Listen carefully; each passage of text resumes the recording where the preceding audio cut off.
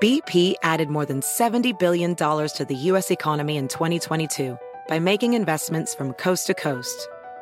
Investments like building charging hubs for fleets of electric buses in California and starting up new infrastructure in the Gulf of Mexico.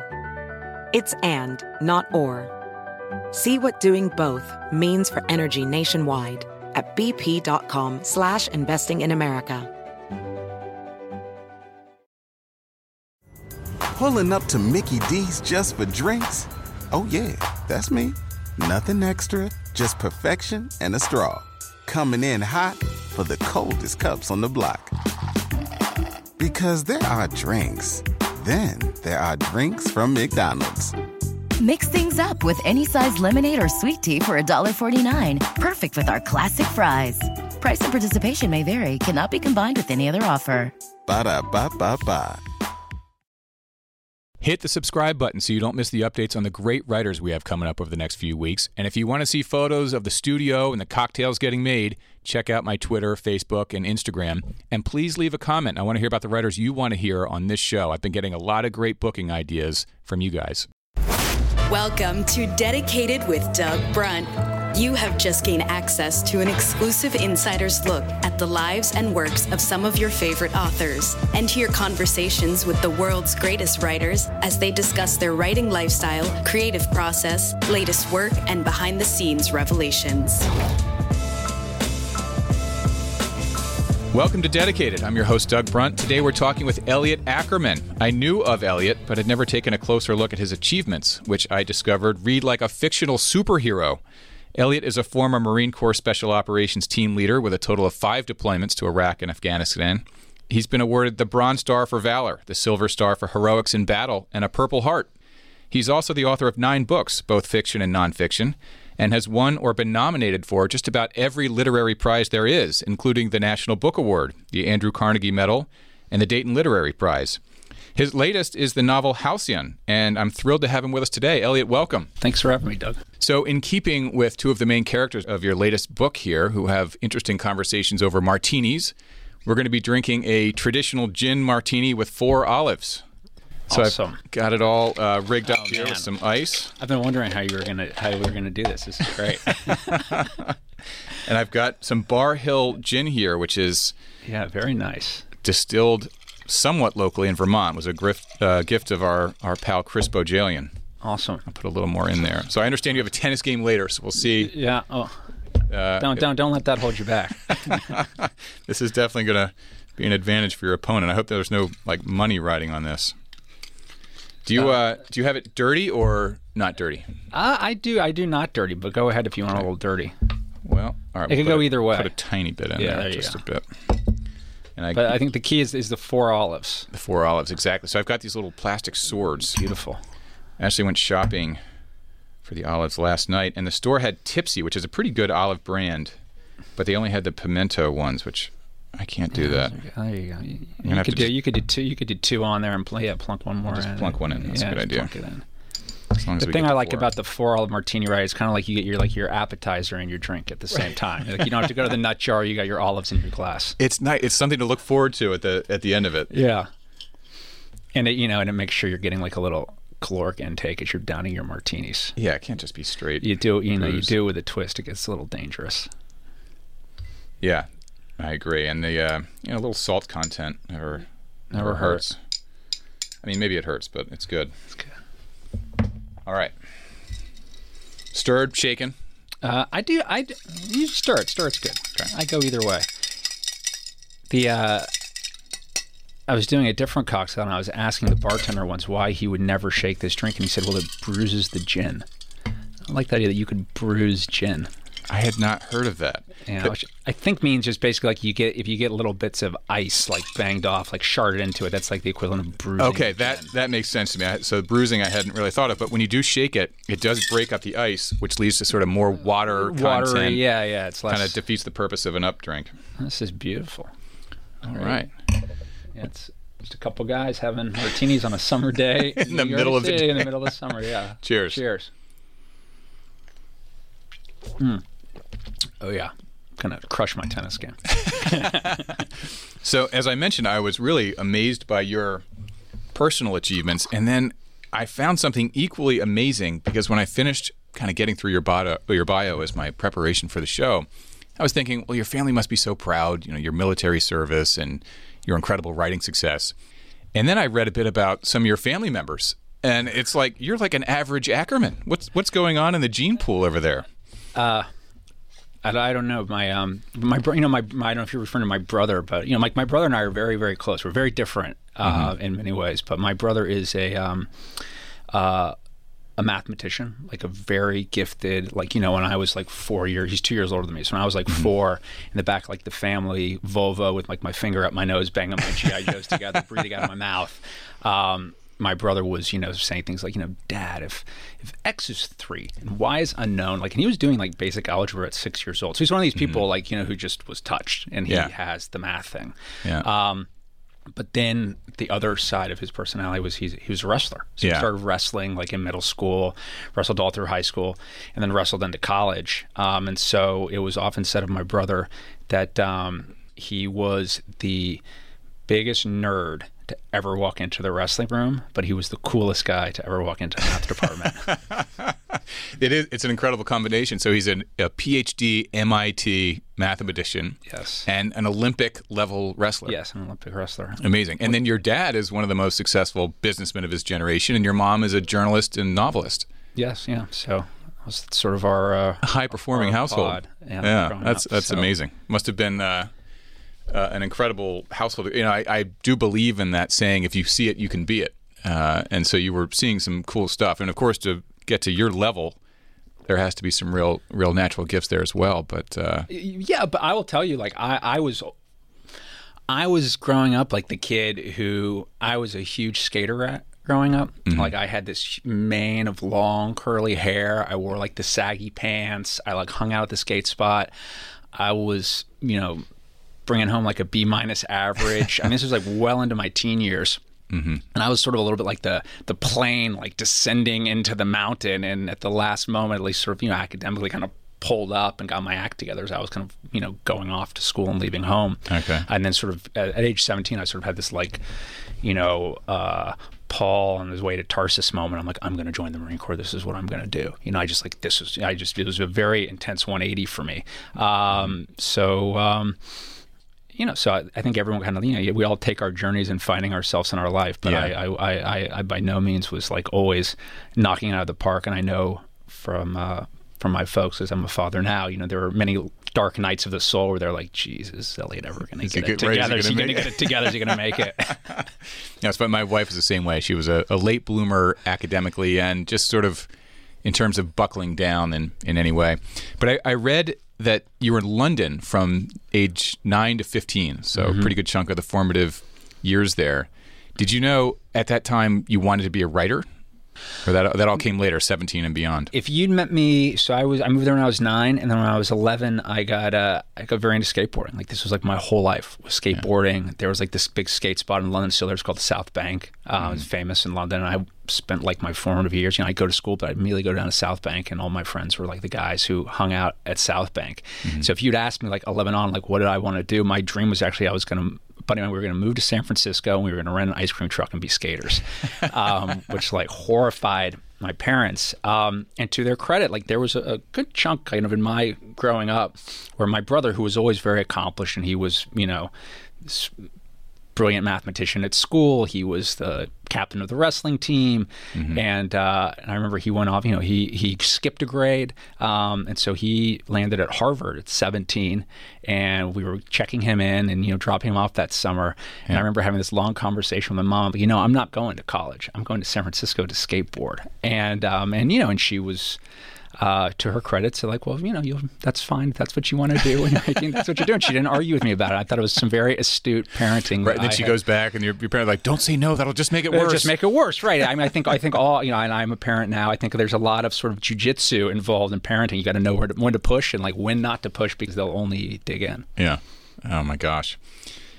So were you even like a reader back then? Because your writing is so terrific, and just stylistically, your prose is so good. I feel like you must have at least been an avid reader in those years, or even that came later. No, I've always been, no. So what I want to be a writer, I wouldn't have said I wanted to be a writer. I didn't really know what I wanted to be, but I always was a reader. And I was always very interested in stories. And growing up in Los Angeles, and, like, people who know me to this day will tell you, like, for whatever reason, like, I'm constantly one of those guys who was always quoting movies. Yeah. I don't know why, just sort of like the way my mind works. So I think, I think a lot of writing, right, is sort of like it's narrative. It's like how we take the very complex world around us and order it and then kind of synthesize it into a story. Yeah. So I think my mind's always maybe worked that way a little bit. That's true. I do that a little bit too. Like when you can work a classic movie line into conversation in a way that, sort of grabs the room in a funny way. So what about, you mentioned you did decide around 17. You joined the Marines in 2003 at the age 23 or so. But you knew before then you were probably going to get on the military track. Yep. So I was going to go to college. So, you do as you do. You apply to all the schools. And at that point, I was like, I want to go into the Marine Corps. So there's different ways to do that. And I was, going to try to become an officer. So I applied to the service academies and applied to the ROTC programs through, college. So ROTC is basically a program where you're like in the reserves all through your college years, and you take extra classes and you do training in the summer. And then when you get your degree, they make you an officer. So those are sort of like the two paths that I could potentially travel. And I sort of actually, when I was 18, had the options in front of me were to either go to the Naval Academy or to go to Tufts and do ROTC at Tufts.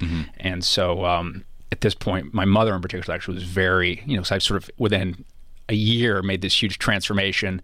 I don't have a huge military history in my family. I mean, a little on the margins like most, but, we're not a military family. And she was, like probably most mothers, was sort of very anxious about this and terrified that I was going to elect to go to the Naval Academy, which seemed very, very foreign to her.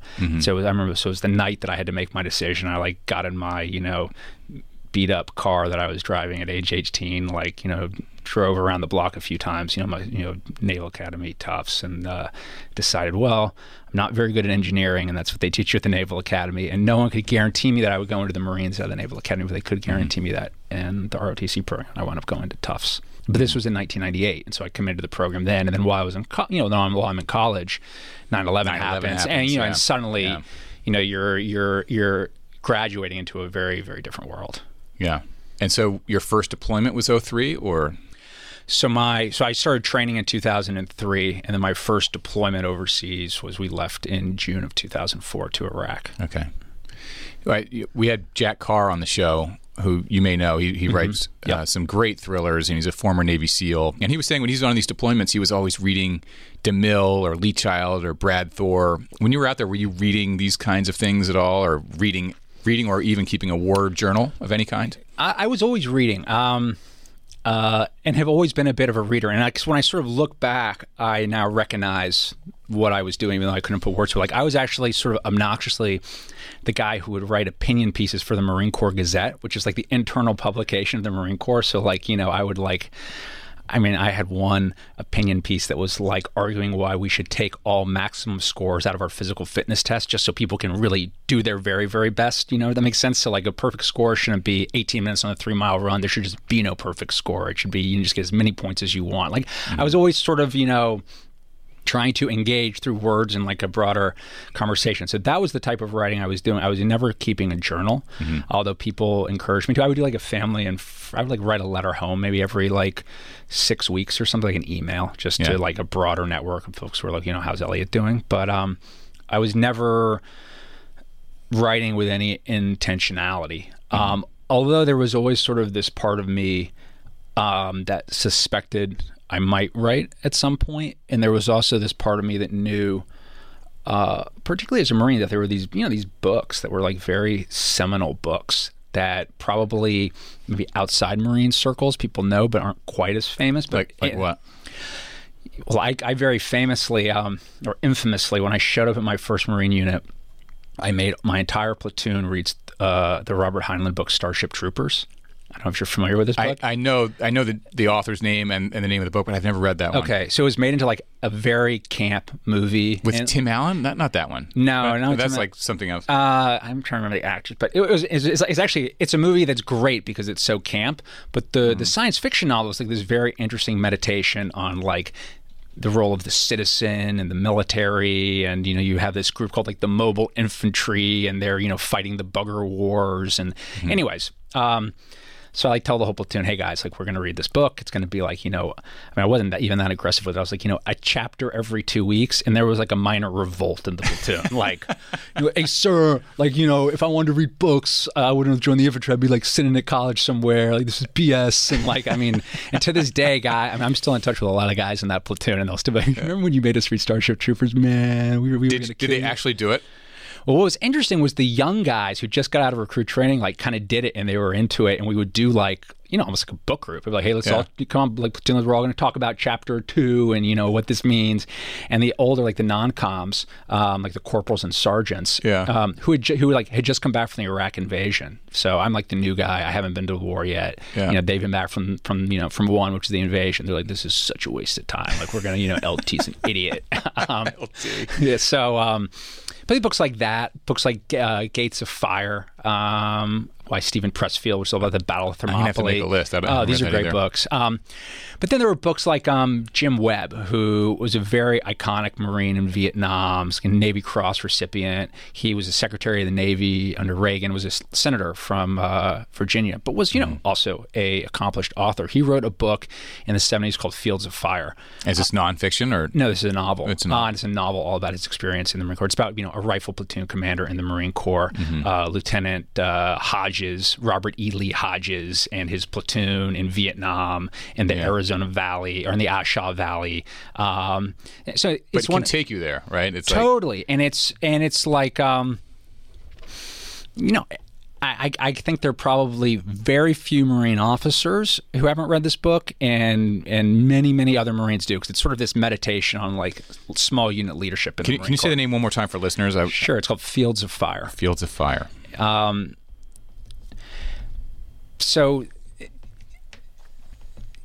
as I got on, I always sort of had, when I suspected like, oh, I might write about this experience, very quickly I was like, I'm not going to write. I don't have no ambition to write like one of these, no shit, there I was books, because like I don't think anyone wants to hear that. You know what I mean? I like, would it be possible to write one of these books, like a book that Jim Webb wrote? And I only say that because I knew how much that book meant to me. Yeah. It meant to so many people who, like, when I was going into this, when I'm like, meeting my platoon and being like, I think it's a good idea, we should read Starship Troopers, and they're like, hey, screw you, LT, and I'm trying to figure that all out. Yeah. I could go back to a book like Fields of Fire, which I knew was Webb's experience kind of distilled into fiction. And there were real truths there. So I think that I, at least as it relates to my time in the military, kind of as I was experiencing some things, felt like, okay, I and folks like me are kind of you become sort of the custodians of these memories. Yeah. Is Jim Webb still alive? Yeah, he's still alive. Have you met him? So we never met. He came in 2003 to Quantico, which is where they train Marine lieutenants. And, it's probably very early 2004. And he talked to my class at the infantry officer course when we were about a month out from graduating. We were all gathered around and he talked to us. And he said many things. And one of the things he said, you guys are actually the first group of lieutenants since Vietnam to graduate Quantico knowing that you're going to war. Yeah. Because there have been guys from the they were in the invasion, they didn't know as they were going through training that was what was going to happen. But we were actually kind of the first group that really knew. And I remember we had guys in the class that had graduated just before mine who'd been killed. A couple friends of mine had to graduate early to become combat replacements. So there was just sort of this sense of immediacy, and I'll never forget, Jim Webb showing up and kind of talking, because he's an icon in that little culture. Yeah, and it's a powerful thing to hear, too. Yeah. My God. Yeah.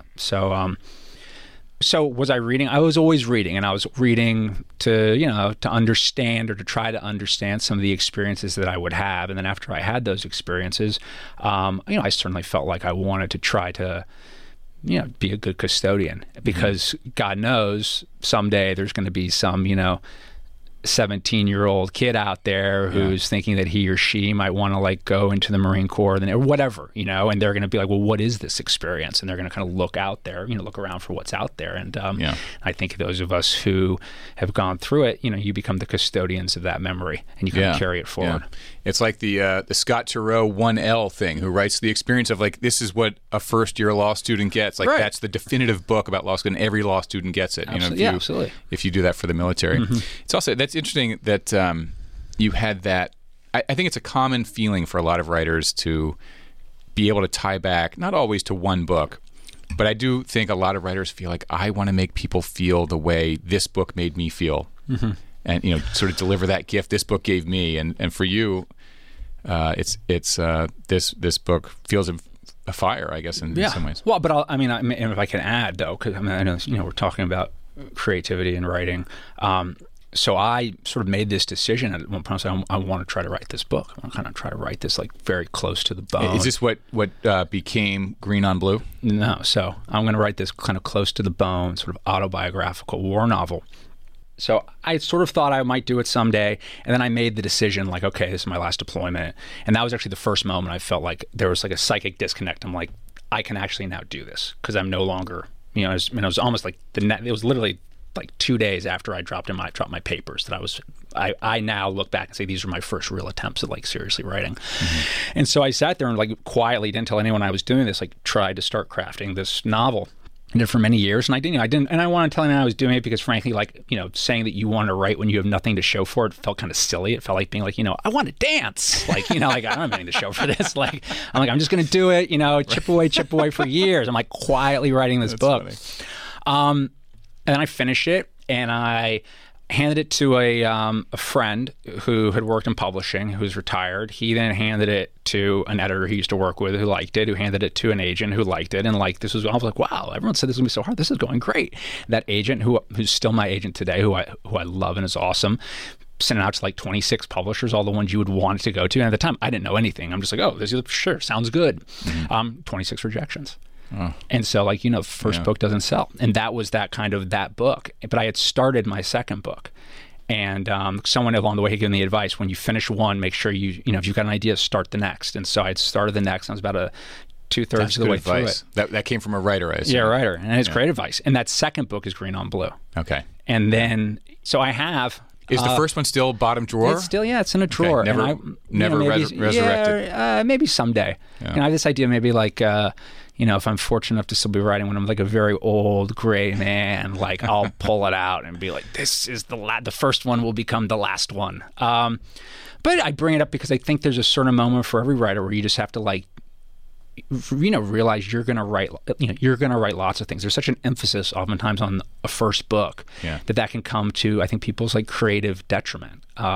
Because if you are going to be a writer, like, you're not just going to write one book. You will write many books, and you will learn how to write many books. So, anyways, I like to tell that story. I think it's good. I wish more writers would, you know, tell their stories of, you know, when they get knocked around, because everybody gets knocked around. Everyone gets knocked around for sure. And you know, one of the things a few folks have mentioned to me, that a few people have gotten this advice and then sort of paid it forward, which is, it's okay to write a bad sentence, a bad paragraph, a bad book. You know, you can scrap it and move on. But if you're a writer, you know, you'll bounce back. And you have to. Like, I have, you know, my laptop over, like, I have a whole graveyard in my laptop of like 90 pages. Then I'm like, this is lame. This sucks. Like, but you have to write all that stuff, you know, to get to the thing that works. So your debut was Green on Blue, which was fiction. You've written both, but your first book was 2015, Green on Blue, which was an instant critical success. And from there, you've really gotten into a very productive groove. I mean, you've been prolific over that 9-year period. So I want to do a little bit on your process, because your prose has been described as, let me say, I've written some things down here, direct, unadorned, and draws frequent comparisons to Hemingway. So wanted to ask you a little bit about your process. And by the way, Halcyon was terrific. Thank you. Read that in 1.5 sittings. Thank you.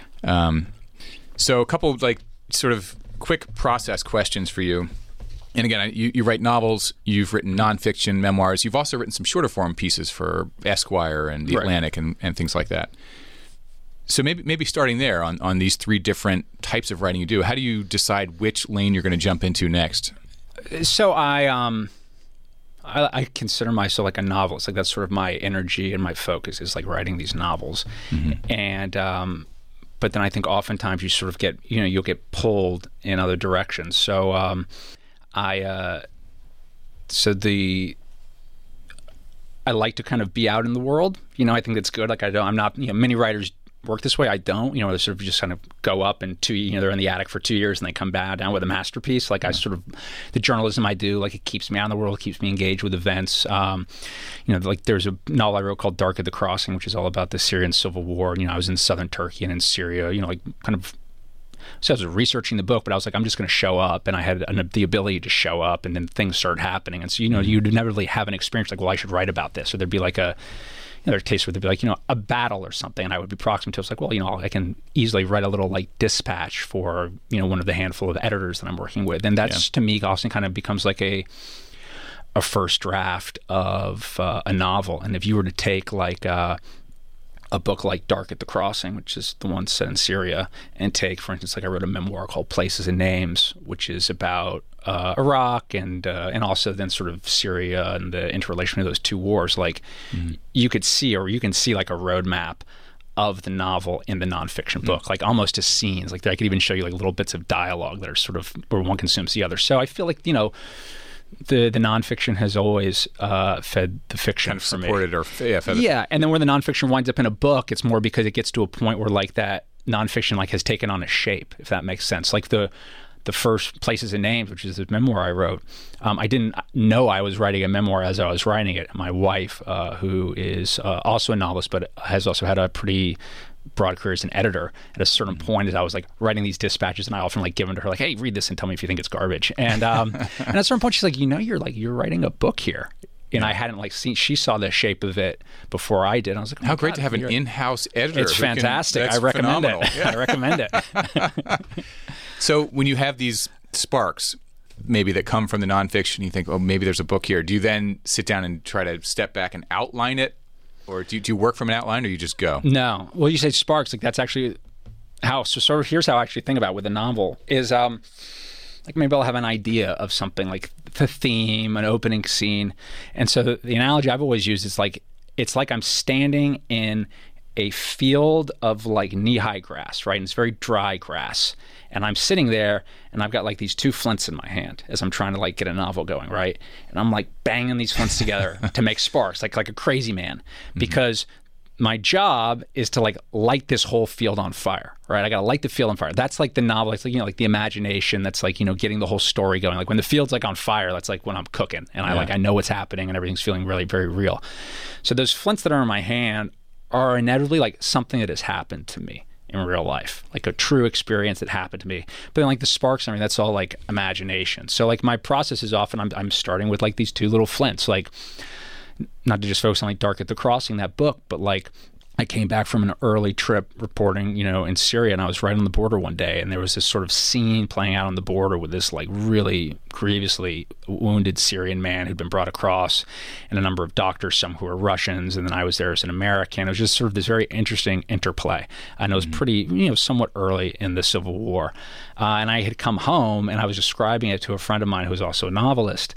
And I was like, yeah, and I told him the whole sort of story. And he was like, I was like, but I ended, I was like, but I don't really know. I don't really, it's not like really much of a piece of journalism. Like there's no thesis, there's no newsy angle to it. He's like, just write it, man. You just write it. And so I just sort of wrote that scene.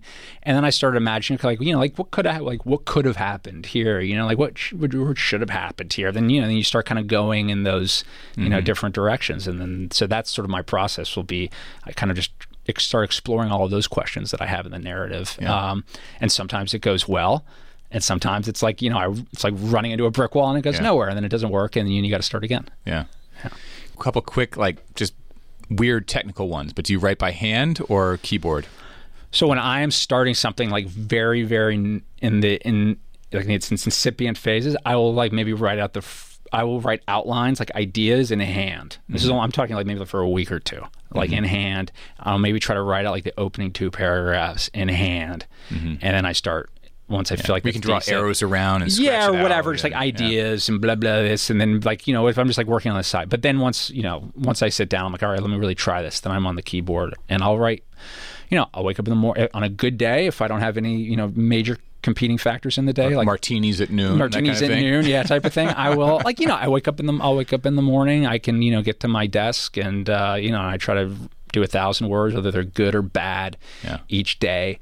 And will you try to power that out? Like if it's not coming, you'll still try to get 1,000? Or would you ever just say, you know what, today's not the day? No, I'll just write garbage 1,000 words, and then I'll go back and always write 1,000.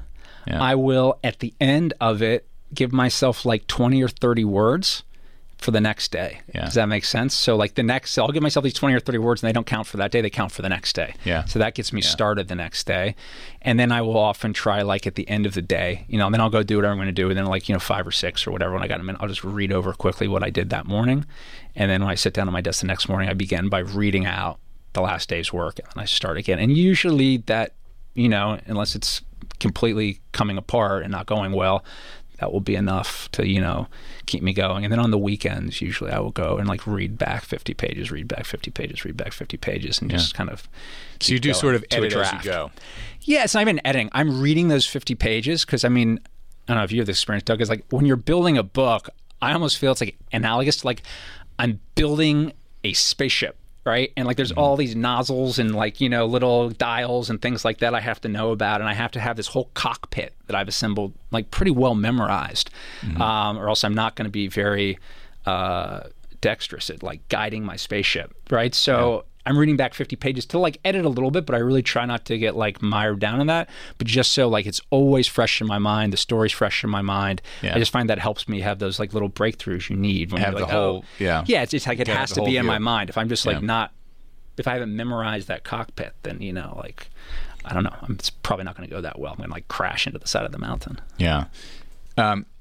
One other, coffee. Are you a big coffee drinker?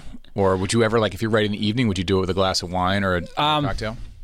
Love coffee. Yeah. No, I will usually, like, eat my breakfast, have my coffee, and write. I don't smoke anymore, but I will be candid. I used to love, like, having a few cigarettes while I wrote, but I don't do it anymore. But I completely understand why that's, like, many writers have gone down that path of being heavy smokers. It's like... it's like there are two occupations that really lend themselves well to smoking, and I've done with them. War. Everyone at war smokes. Right. I don't know why it is, but everybody's smoking. Even like present chimneys. day? That is not... present day. Like the fittest, toughest, many of the fittest, toughest spec op guys I know, all, if they're overseas are, smoking. Is that like, does nicotine just relax you in a way that like, you can't have a drink really, but nicotine I don't know might why. do it? It's just like in the culture, like, dip too, but like, it's like a lot of tobacco use. I don't know why. It's just, it is like, and it's funny, guys who would like, you come home and they don't do it at all, go overseas, everyone's got a pack of cigarettes. And writing for whatever reason. So I do not anymore, but being honest, like that's what I used to love to do when I was younger. So for me, it's I'll have a cup of coffee and I'll just get after it. One other question on process, because I know you co-wrote a book with and I want to say the last name correctly here. The novel is called 2034 with Admiral James Stavridis. Yes, Stavridis. Stavridis. All right, it was close. And I'm wondering, how do the mechanics of the co-writing work between... How did you design the collaboration, the Admiral? Yeah, we're actually... that book is a part of a series, so it's a trilogy. So the next in the trilogy, which is 2054, is coming out early next year in March. So we are still in the midst of our long collaboration. The way that book came to be was we were friends beforehand, so we both are... alumni of Tufts and sort of knew each other through those networks. And then had the same editor at Penguin Press who kind of was a matchmaker for us. And then we sat down and I was like, well, let's, just because we're friends doesn't mean we would be good at writing books together. And we said, let's try to write a first chapter and see how that goes. And so, we sat down with that first chapter and we sort of outlined, all right, here's what's going to happen. And that, that book is basically about a war between China and the United States in the aforementioned year where like cyber plays a big role too. And so we sort of outlined like our opening incident at sea. And then, once we kind of got our outline in shape, someone's always got to kind of take the first crack. So I typically take the first crack at it. I'm like, all right, I'll write the 30 pages and then I hand it to him and he kind of does his crack at it and we kind of bat it between the two of us until we felt like it was a good first chapter. And then we gave it to our editor, he liked it, and we wound up writing the book. And we've done every book that way since, where we basically sort of, go chapter by chapter, back and forth. It's done. Next chapter, back and forth. It's done. And that's been great. I mean, he's he is a fantastic guy. He had a, before he retired from the Navy, had a very, very big job. He was the Supreme Allied Commander, Europe. Which I love that title. It's almost so great it's un-American, like the Supreme Commander. It sounds a little like 400 years ago. He's got a great sense of humor, and he will. I've heard him say many a times, I was the Supreme Allied Commander, but if you would like, you can also call me El Supremo. So. That's great. I actually want for an ambassador, you have to call them like Your Excellency. Yeah. And I tried that on at home. I'm like, I would like you all here at home to refer to me as Your Excellency. How'd that go? It didn't. Not so much. Didn't work. Yeah, I would. But I will say this: like the one thing I've as our friendship and collaboration is deep, and that's clear to me is like, well, the reason he excelled so well is he's very good at getting the best out of people. He's a great collaborator. So. I mean, for you both, you're obviously a natural leader if you were able to get a bunch of hardened Iraqi veterans to start reading novels and having a book club. I didn't get them to read the book. Actually, one of them, who I was very, we went through a lot together, and have formed a very nice post-war friendship. Sent me, I was probably only about 9 months ago, texted me a photo, and it was of a paperback of the book, and he's 40 now, and he had read it, and he just wrote, "Okay, not bad." Not bad. It took me 20 years to do it. 20 years, and he did it. That's funny. But yeah, so the group writing thing it always fascinates me because I'm up in my little room and but the back and forth, he has such institutional naval knowledge that I'm sure that kind of input on certain things is really. Well, I'll sometimes, I'll sometimes write things in a draft, like, this is something like blah, blah, like Jim, awesome naval scene with great technical detail that Jim writes here. You know what I mean? Because he does. He has that. I mean, just like placeholder. Jim, placeholder, yeah. And he's put and he's spent an entire, career, at sea. So he's got a real, reservoir to draw from. All right. Well, I'm glad there's 2 more coming in the series. Yeah, it's been fun. It's been a lot of fun to do. We're going to take a short break and we'll be right back. Across America, BP supports more than 275,000 jobs to keep energy flowing. Jobs like updating turbines at one of our Indiana wind farms and producing more oil and gas with fewer operational emissions in the Gulf of Mexico. It's and, not or. See what doing both means for energy nationwide at bp.com/investing in America.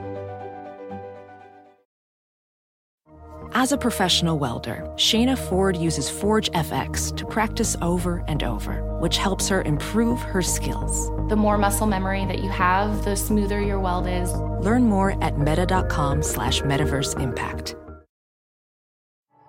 At Amica Insurance, we know it's more than just a house. It's your home, the place that's filled with memories.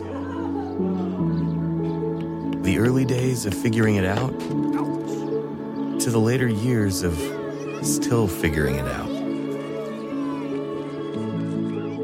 For the place you've put down roots, trust Amica Home Insurance. Amica, empathy is our best policy. Pulling up to Mickey D's just for drinks? Oh yeah, that's me. Nothing extra, just perfection and a straw. Coming in hot for the coldest cups on the block. Because there are drinks. Then there are drinks from McDonald's. Mix things up with any size lemonade or sweet tea for $1.49. Perfect with our classic fries. Price and participation may vary. Cannot be combined with any other offer. Ba-da-ba-ba-ba. Let's turn to Halcyon because the novel is terrific. And this is not going to give away much to listeners. It gives away nothing that would be problematic. It's an alternate history with the inflection point being the 2000 presidential election, Bush v. Gore. And in the novel, you imagine that Gore wins the election. And then the novel picks up in the 2004 rematch between Bush v. Gore. And I love the alternate history stuff. And one classic example, which I'm sure listeners would know, would be The Man in the High Castle, the Philip Dick novel where Nazis win the Second World War. It's such a thought-provoking exercise to go through all the what-ifs. And, I'm fascinated with, I'm obviously fascinated with storytelling. I'm fascinated with history, and I think like we have lived through a moment in the last 2 to 3 years, like significant societal upheaval in the United States. And what I try to do in Halcyon is take many of those questions, but then put them in sort of an alternate parallel America in our recent past. And the reason I wanted to sort of set it in 2000, 2004 is I feel like that's about as far back as you can go today and say, well, that was actually history. Like you start keep getting to like 2010, like it doesn't really feel like still history. It's still like newspapers. Sort of like 04, like okay, like I'll say that's now history. So but I'm interested, and I'm very interested in these ideas of like how we judge people from the past, how a person living in one time can be considered a good man or a good woman, and how if we take that same person and plop them in our time, they can be problematic and not a good person, and how just how the times change and how when we reflect on it, it shifts. And sort of so we were talking about process, sort of the book's inception for me was right before the pandemic. And I was, in all places, I was in Scotland, like way up in the north of Scotland, and a friend of my wife's and I was sort of he had been having some health problems, and someone suggested to him that he go do one of these like Wim Hof retreats. Are you familiar with the this? Freezing cold thing? The freezing cold and like plunging in icy lakes. Yeah. And so I've tried not that the Wim Hof thing is just crazy, but I have tried the cold plunge thing a little bit. Yeah, and so he and I were like friends. He had really been my wife's friends. We'd always gotten along well, and he was going to do it with like his best friend in the world, who at the last minute had to pull out. And so my wife says to me, she's like, you know how Nick said he was going to go to this thing in Scotland? I was like, yeah. He's like, so-and-so pulled out. Like, would you ever think of doing it with him? And I was like, and I don't know. I've tried it in life, like be one of these guys who says yes. Right. So I said yes. We went up there. We wind up like a week together. And he was laughing with me. He's like, like this is great. Like, we're going to spend a week together in Scotland, like in New York City terms. That's like, 100 dinners. It's like we're going to know each other for 30 years at the end of this. So, but we go up and we went up and we did it. And I was sitting there one of the last nights and I had this dream. So in the dream, so my wife's mother and father had a very significant age difference. And so my wife's father was actually in the Second World War. He was in the OSS. And so they only had almost a 30-year age difference. And I never met him. He died in 2008. But he is a person who in their family is just like beloved. So, we're sitting here drinking martinis because, that's what Robert Abelson, the protagonist in the books, drinks. That was also what my father-in-law drank. And all through in her family, and even all through the pandemic, there's always been this refrain, like, what do you think Daddy would think of this? What would he think of X? What would he think of Y? And so I had this very intense dream, sitting there, in this like little shack in Scotland in the cold, where I felt like I was sitting down and having like a 3-hour conversation with him. And I never met him, and I regret that I never met him. And I woke up from that dream, and I just had this desire to try to like capture the sense of that, the sense of sitting with someone who was beloved in their own time, but what would it be like for someone to then be out of time? And so kind of the framework of Abelson is this idea of taking someone out of time, and putting them into this time that is not their own. And so, that's what kind of Halcyon is fundamentally about. So when you get into, yes, there's, the gore stuff and the alternate history stuff, but that becomes kind of a framework to see this man and how he tries to kind of walk through a world that is no longer his own necessarily. Yeah. I mean, it is like a medically advanced, you can't go home again in some ways. Right. And it's interesting. I mean, my dad was born in the 1920s. He'd be 97 this year. Wow. And it's interesting, I don't know. I mean, you talk a bit about in the book, and again, this isn't giving away too much for readers, but, Confederate monuments, should they be torn down? Or is that history? And history is history and should be studied and not erased. Otherwise, we forget all about it. And, that the point of history is to be able to study it and learn from it. So a lot of these themes are explored in the book. One of the other things that works so well in the book for me that just led to the enjoyment is the narrator is so likable, smart, observant, and reminded me almost like a Gatsby, Nick Carraway kind of narrator that like, I'm thrilled to spend 300 pages with this person. Thank you. Yeah. Well, I thought it was, so the narrator's a guy, Martin Newman, and he's sort of like, I think he's a little bit like he's sort of a down on his luck history professor. He's like trying to write his first book, and he's living in the guest house of this eminent lawyer in Virginia, and that guest house is on this estate called Halcyon, which is the title of the book. And in the evenings, his landlord, this lawyer, comes by, Robert Abelson, and they have martinis and they just sort of talk and hang out. But then what Martin quickly learns is that Abelson is part of kind of an experimental group of people who have been resuscitated from the dead. And so he is a man kind of living out of time, and he is in a form of social quarantine on his estate until the world knows that we've sort of had this breakthrough. And so sort of Martin, who is of the time in which he's living, and he is sort of hapless, is introduced with this, kind of Gatsby-esque figure. He's someone who he looks up to, but also there's a shroud of mystery around who Abelson really is. And kind of as the book rolls out, you sort of learn the truth about Abelson and how complex he is. Yeah. The other thing I wanted to ask you about with this, because you do talk about history and our changing, perception of history and how historical moments and figures should be treated. And I wanted to get your thoughts on the great man theory of history, which is, listeners may already know all this, but there's this famous saying that history is really just a series of biographies of great men. But the alternate perspective is history from below. So it's not really driven by particular figures. It's macro forces that are so widely dispersed that it doesn't matter who the people are, that this was going to happen anyway. And, you talk a lot about in the book about Stonewall Jackson during the American Civil War, who was sort of weirdly, killed by friendly fire. Mm-hmm. If he hadn't been, then the Civil War could easily, you could make an argument, turn the other way. And then if the Civil War went the other way, then we have no America. We have sort of two different countries, which therefore changes all of the 20th century and beyond. So what are your thoughts on the great man theory versus history from below? I think there's probably like a little bit of truth in both, right? Like there is history from below, and there are, these like broader trends, like fault lines in all of humanity that, the tectonic plates are shifting, and when they shift, there's going to be a tremor that realigns everything. Mm-hmm. But then when that tremor happens, there are, who are the players right on the stage who are going to take advantage? So, so I think it's both. You have sort of the great men per se, who are the ones who are, pressing enough to take advantage of the tremor. So if there's no tremor, there's no great man. Mm-hmm. But if there's no great man, there's no one to take advantage of the tremor. So there's sort of, it's like a symbiotic relationship. Yeah. So I'm sort of, I guess I'm in both camps. Yeah. Your book got me thinking a lot about it. And as I was thinking more and more about it, I was thinking that if you're down to the sort of the micro level, if you're looking at a decade or a town, the great man theory makes some sense. Like this town wouldn't have sprung up but for this visionary who came here and built this factory or whatever, and so we have a town. Or within a decade, Hitler, drove events over this 10-year period. Mm-hmm. But if you really zoom way out to like a species level and 100,000 years level, like if some alien civilization is looking down at us and is evaluating us, maybe like when's the first time we're going to get off the planet and have space exploration?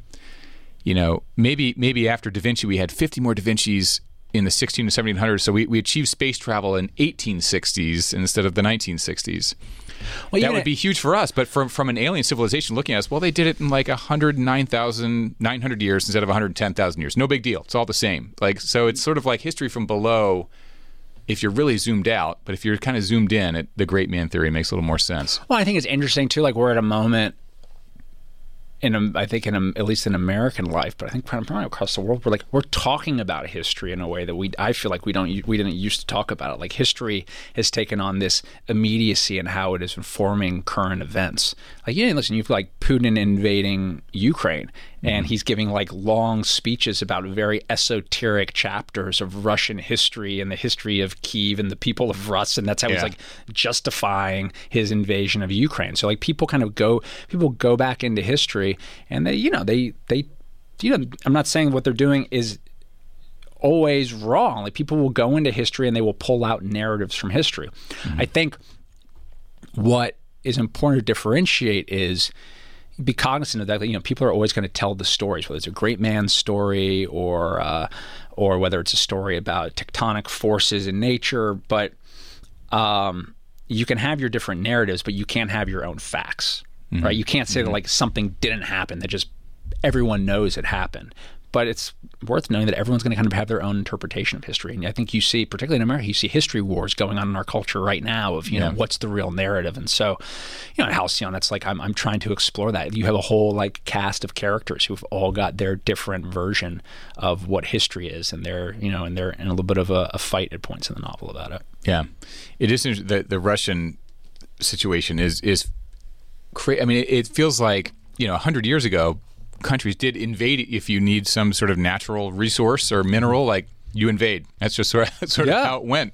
But we haven't really done that for a while, you know, in most parts of the world. Now it's like, I don't know, Putin seems to be resurrecting the Stalin approach to.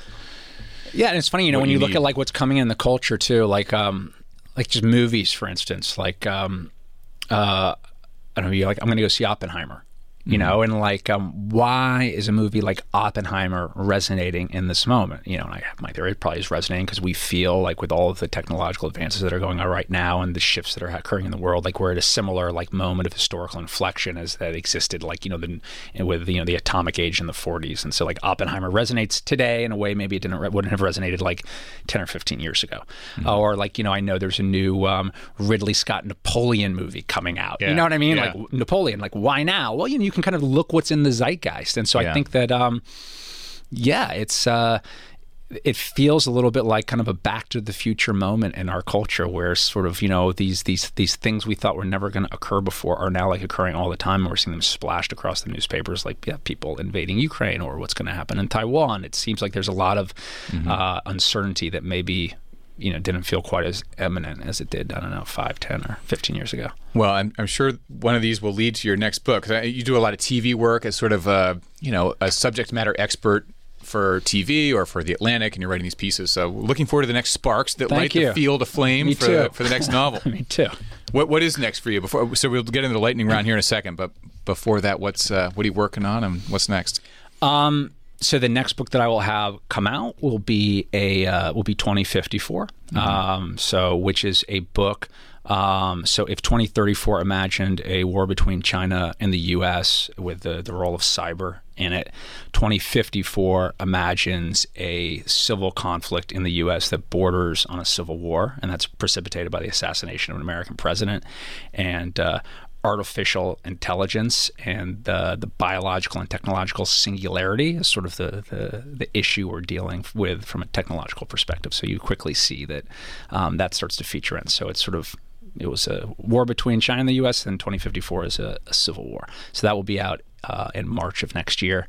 Okay. And then I have another novel with Knopf that's just a me novel that will be coming out after that. So looking forward to both. Your prose really is so elegant and well done, and not only is there sort of the broad strokes wisdom of, I'm sure your imaginations of what's happening in 2054 are well informed by you and the Admiral, but there's wisdom in each sentence. It's just like, it's so well done. The observations of human nature and just how the world works. It was a delightful read. Thank you. Halcyon. I appreciate that. So on to the lightning round. Yes, all right. I'm like putting on my seatbelt. I will have, we're down to the olives, just so listeners know, which is, you know, the real, by the way, I think you were right. I should not have put that extra, it's too dirty. There's too much olive juice in here. Oh, it was good. Yeah, all right. Well, you're very forgiving. I can do better. We'll have another martini sometime soon, and I promise to do better. I feel like that was a little bit too olivey. All right, lightning round. Favorite book as a kid? The Boys, King Arthur. Well, the one that's illustrated by N.C. Wyeth. I don't know if you know it. As Wyeth, yeah, it's a Philly family, right? Yeah. Beautiful illustrations. I don't know. I'm a sucker for all of the King Arthur story. Actually, recently went and saw at Lincoln Center the revival of Camelot, which is pretty great. I would recommend to anybody. So yeah, The Boys, King Arthur. All right, I'll have to get that. I mean, I heard, like, there's the Twain King Arthur's Court. And, and N.C. Wyeth. I've never seen that one. Actually, my next book that's coming out is about N.C. and Andrew Wyeth. So I'm very interested in them as painters, and my wife's family is from right around where they used to live. So I spent a lot of time in Wyeth country. I'm a Philly guy, and I know they're sort of like Chad's Ford. Yeah, Chad's Ford. Yeah, exactly. Yeah, she's from Delaware, so right on the border. But just like the illustrations are just like amazing. Yeah. I love that story. I mean, he also did Treasure Island. He illustrated Treasure Island. It's like back in the I didn't know that. 1920s and 30s for Scribners. These like just beautiful old editions. And I had one as a kid. So your upcoming novel, it's called 1919. The one after the one with Admiral. Yeah, 2054. Yeah, 1919 is the name of a fictitious painting, but it's about the relationship between NC and Andrew Wyeth and kind of creativity between a father and a son. Father-son, brother. Because there's a whole bunch of Wyeths that were illustrated. There are, right? With just the two? Painters. No, so there's Andrew and NC are the most famous, and then Andrew's son is also a painter. Okay. Yeah. All right, book or books you're reading now? So I haven't started yet, but I'm very excited to start writer Benjamin Labutut's book, The Maniac, which is all about, that's a novel. It's all about John von Neumann, who was a Hungarian scientist who was one of the fathers of artificial intelligence in like the 1940s, 50s, like one of the real pioneers. Mm-hmm. And Labutut wrote this book called When We Cease to Understand the World. And he writes these like just very interesting books that kind of like dramatize scientific discovery in a cool way. So I really liked his first book. And this one I think is coming out in the fall. And my editor just gave me an advance copy of it. I'm excited to like sit down and start reading it. Sounds great. And then I'm also reading a book called Daybreak from a friend of mine, a novel that's coming out early in 2024. That's all about Ukraine. A guy named Matt Gallagher, a friend of mine, he's a journalist who's covered the war in Ukraine. He's written a few novels. He's also an Iraq war veteran. I follow you on Instagram, and I know you recently posted about that. I heard it's Matt. Good. I'm like, wait, I've seen him post. I'm like 100 pages into it. It's great. Okay, cool. All right, so I actually have a personal story about this next question, which I'll share, but so listeners know, in Halcyon, there's a scene that imagines a 2004 debate scene between Bush and Gore that is, I mean, that alone is worth the book, Reed. It's so funny and well done and clever.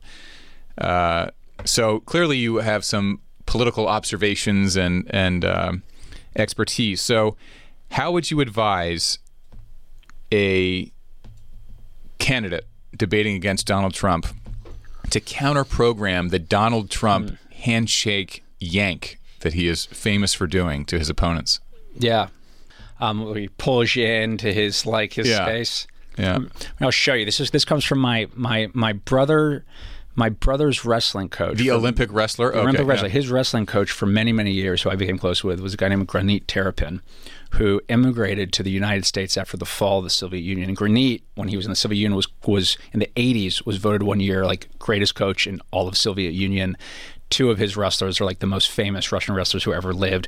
He like immigrated to the U.S., and kind of had to find his way again, and wound up as an assistant coach when my brother went to college. And he and my brother became fast friends, and my brother trained with him and competed with him for years and years and years. So Granit was always a fixture in our family, and he was this, big, stocky Russian guy, son of a fisherman, and he could famously take a piece of rope. Some do this, kind of that type of rope, and tear it in half with his hands. Oh my God! The guy was a monster. So when you would shake Granit's hand, sometimes he would see me, and I was like, "Granit, good to see you." Like, Elliot, good to see you. And he would go like this to me, and he'd take it and go, "Ow!" Oh my God! Jesus! Right? Little Judo with the thumb. All right, that is so. Someone needs to learn that. So you take the person's, as you hold their hand, you take your thumb, you just angle your hand and you push on their thumb joint. Yeah. So you're putting downward pressure on their, like you're going to dislocate their thumb. But it's a very elegant. It's very easy to do. If anyone kind of pull, you just like the camera wouldn't pick that up. Wouldn't pick it up, and suddenly he would be on his knees, and he'd pull you in, but he'd suddenly be on his knees in front of you. You gave me like the merciful version of that. I it's can like only a little imagine if you're really going for it. You can imagine having this hero of the Soviet Union do that to you at like Thanksgiving dinner. Right. He would crush me. That guy, like Chris Christie, they all need to get in there and like have a little meeting with this guy. And little judo so move. my quick story with that is back in like 2012 or something, long before Trump was even running. I guess he talked about it for years and years, but before he became president, long before, and before I think this handshake was even like a known thing, he was doing The Apprentice, and so a friend of ours was going to be on The Apprentice, and so he went to the set because he was doing an event to raise the money in the competition, and part of that was to get as many of your friends to go as you could. So we went, and I met him as we were leaving the venue, and what he does? It's like he sort of gets his feet set in a in a wide base, and then he reaches way out to take your hand, and then he yanks your hand all the way back to his hip. So he pulls you tumbling off your feet right into him. And I had no idea. I was like, oh, hey, Donald. And he does this to me, and I go flying forward. And I'm like, it's for someone else, it's like kind of embarrassing. You're like, what? This guy just yanked me off my feet. So I'm walking out with my wife. I'm like, do you know what that SOB just did? Did you even notice that? He like just pulled me like way forward. It was like the weirdest thing. I don't know what. And then so years later, I discovered he, does that all the time. It's like it's actually, you got to give him credit. It's like a very it's a good. I should get Grenade. He should do like a 30-minute training course for all of our like NATO allies, so they're ready if it ever happens again to shake the president's hand. Right, exactly. Yeah. What your trick? That's fantastic. That you've got like a thing for that. So is there a name for that? I don't know, the Granite 2 shuffle. I mean, it's almost like a thumb wrestling war, except you go deep in the angle and down hard. Down hard, just a little. Anyways. All right. Well, for any presidential hopefuls listening, you can call me. I'll teach you. All right. So since you wrote a book on alternate history, the classic question, of course, is if you could take out Hitler in his youth, would you do it? Yes. You would do it? Yes. Yeah. Absolutely. I mean, we had our conversation about like the great man theory of history, but I'm like, would you not do it? Yeah, sure, why not? And then let the chips fall where they may. Yeah. I mean, it could be worse. Of course, you could have someone, because the table was set post Versailles Treaty, of course, in Germany. The table was set for something bad to happen. But the only thing worse would be someone who was sort of like-minded to him, but is a better military strategist than he was. I mean, there's that old joke, like the best general for the Allies was Hitler. Right. Well, that's true. But like ill winds were blowing through Central Europe then. So yeah. But I would. Let me just. I'm not going to answer no. I wouldn't kill Hitler. Yeah. So exactly. So I think you let the chips fall where they're gonna. Best war film ever made. Yeah. This is a tough one.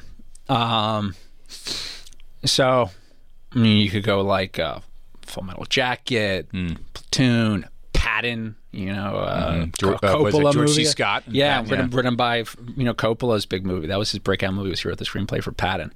I tell you, I got to land on Tropic Thunder. That's great. All right, that was just in the news recently, weren't they? Yeah, people were upset. I mean, Tropic. I mean, everyone's written about the pity of war, and I get it. And like, it is a well-trod subject that I'm there, But like, well, it's a star-studded people cast. Don't want to talk war's funny sometimes. Hate to break it to you, like it can be funny. Like I remember being deployed. Like we watched Tropic Thunder like over and over again. I've watched it, and afterward, someone said, "Oh yeah, Tom Cruise is great," and I'm like, "Tom Cruise wasn't in that. What are you talking about?" Oh my god, genius, right? They're like, "No, he was that guy." I'm what? He was that guy? Yeah, it might be his greatest role. I mean, I remember watching Team America on a bootleg DVD in Iraq in the fall of 2004. I mean, just like dying. Like you're like, it's us, like laughing. So I have a very special place in my heart for Tropic Thunder, Team America. Awesome. I did not see that one coming. That's great. But that was a great movie. I really enjoyed that too. Especially I maintain Tom Cruise's greatest performance. All right. In this sort of lightning round, I often ask what was the least attended book event ever, and sort of back to your earlier thing. We all get knocked around, particularly early on.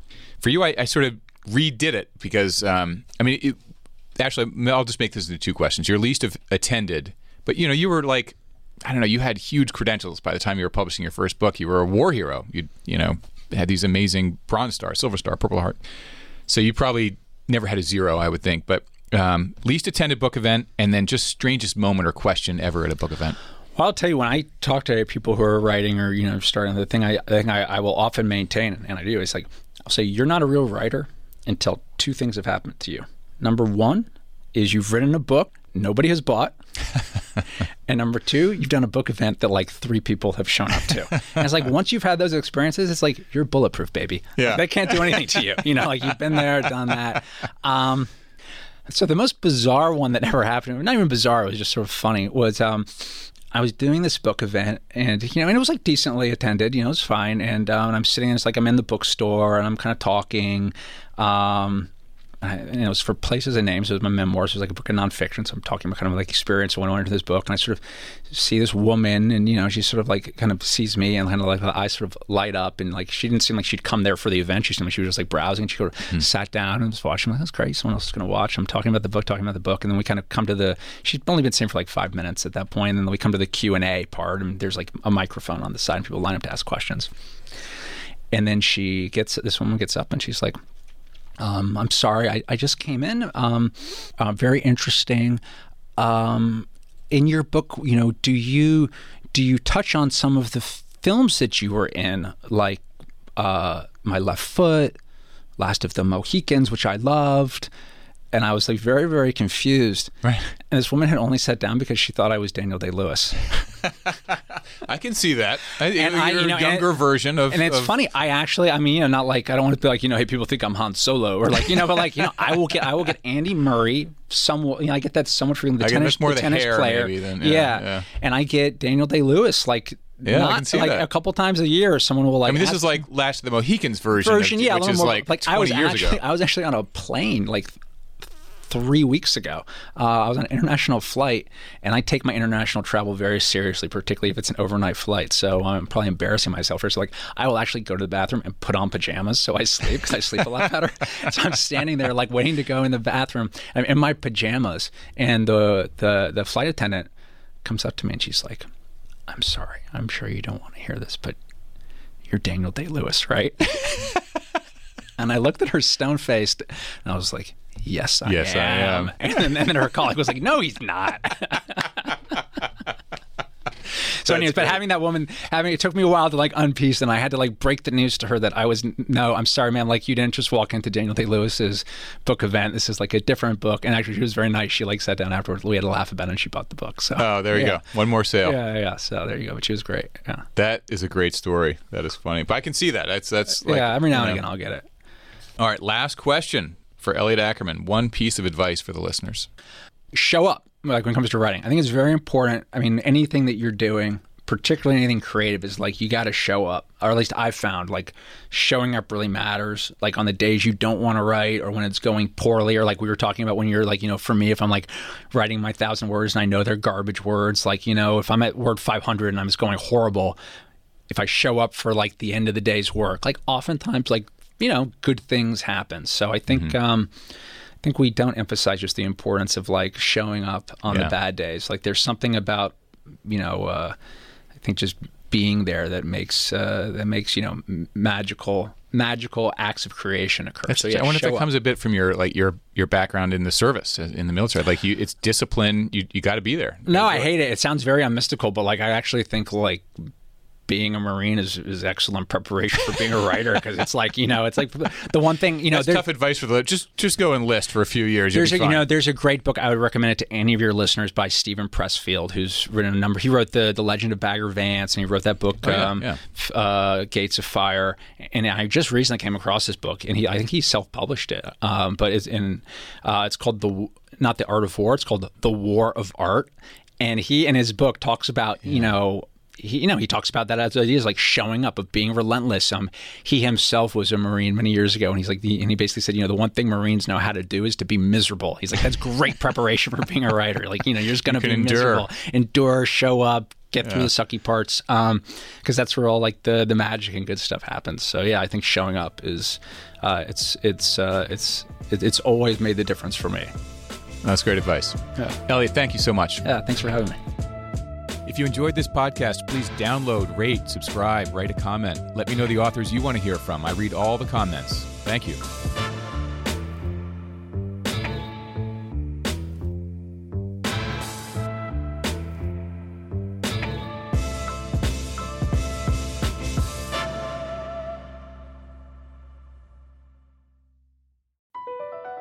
BP added more than $70 billion to the U.S. economy in 2022.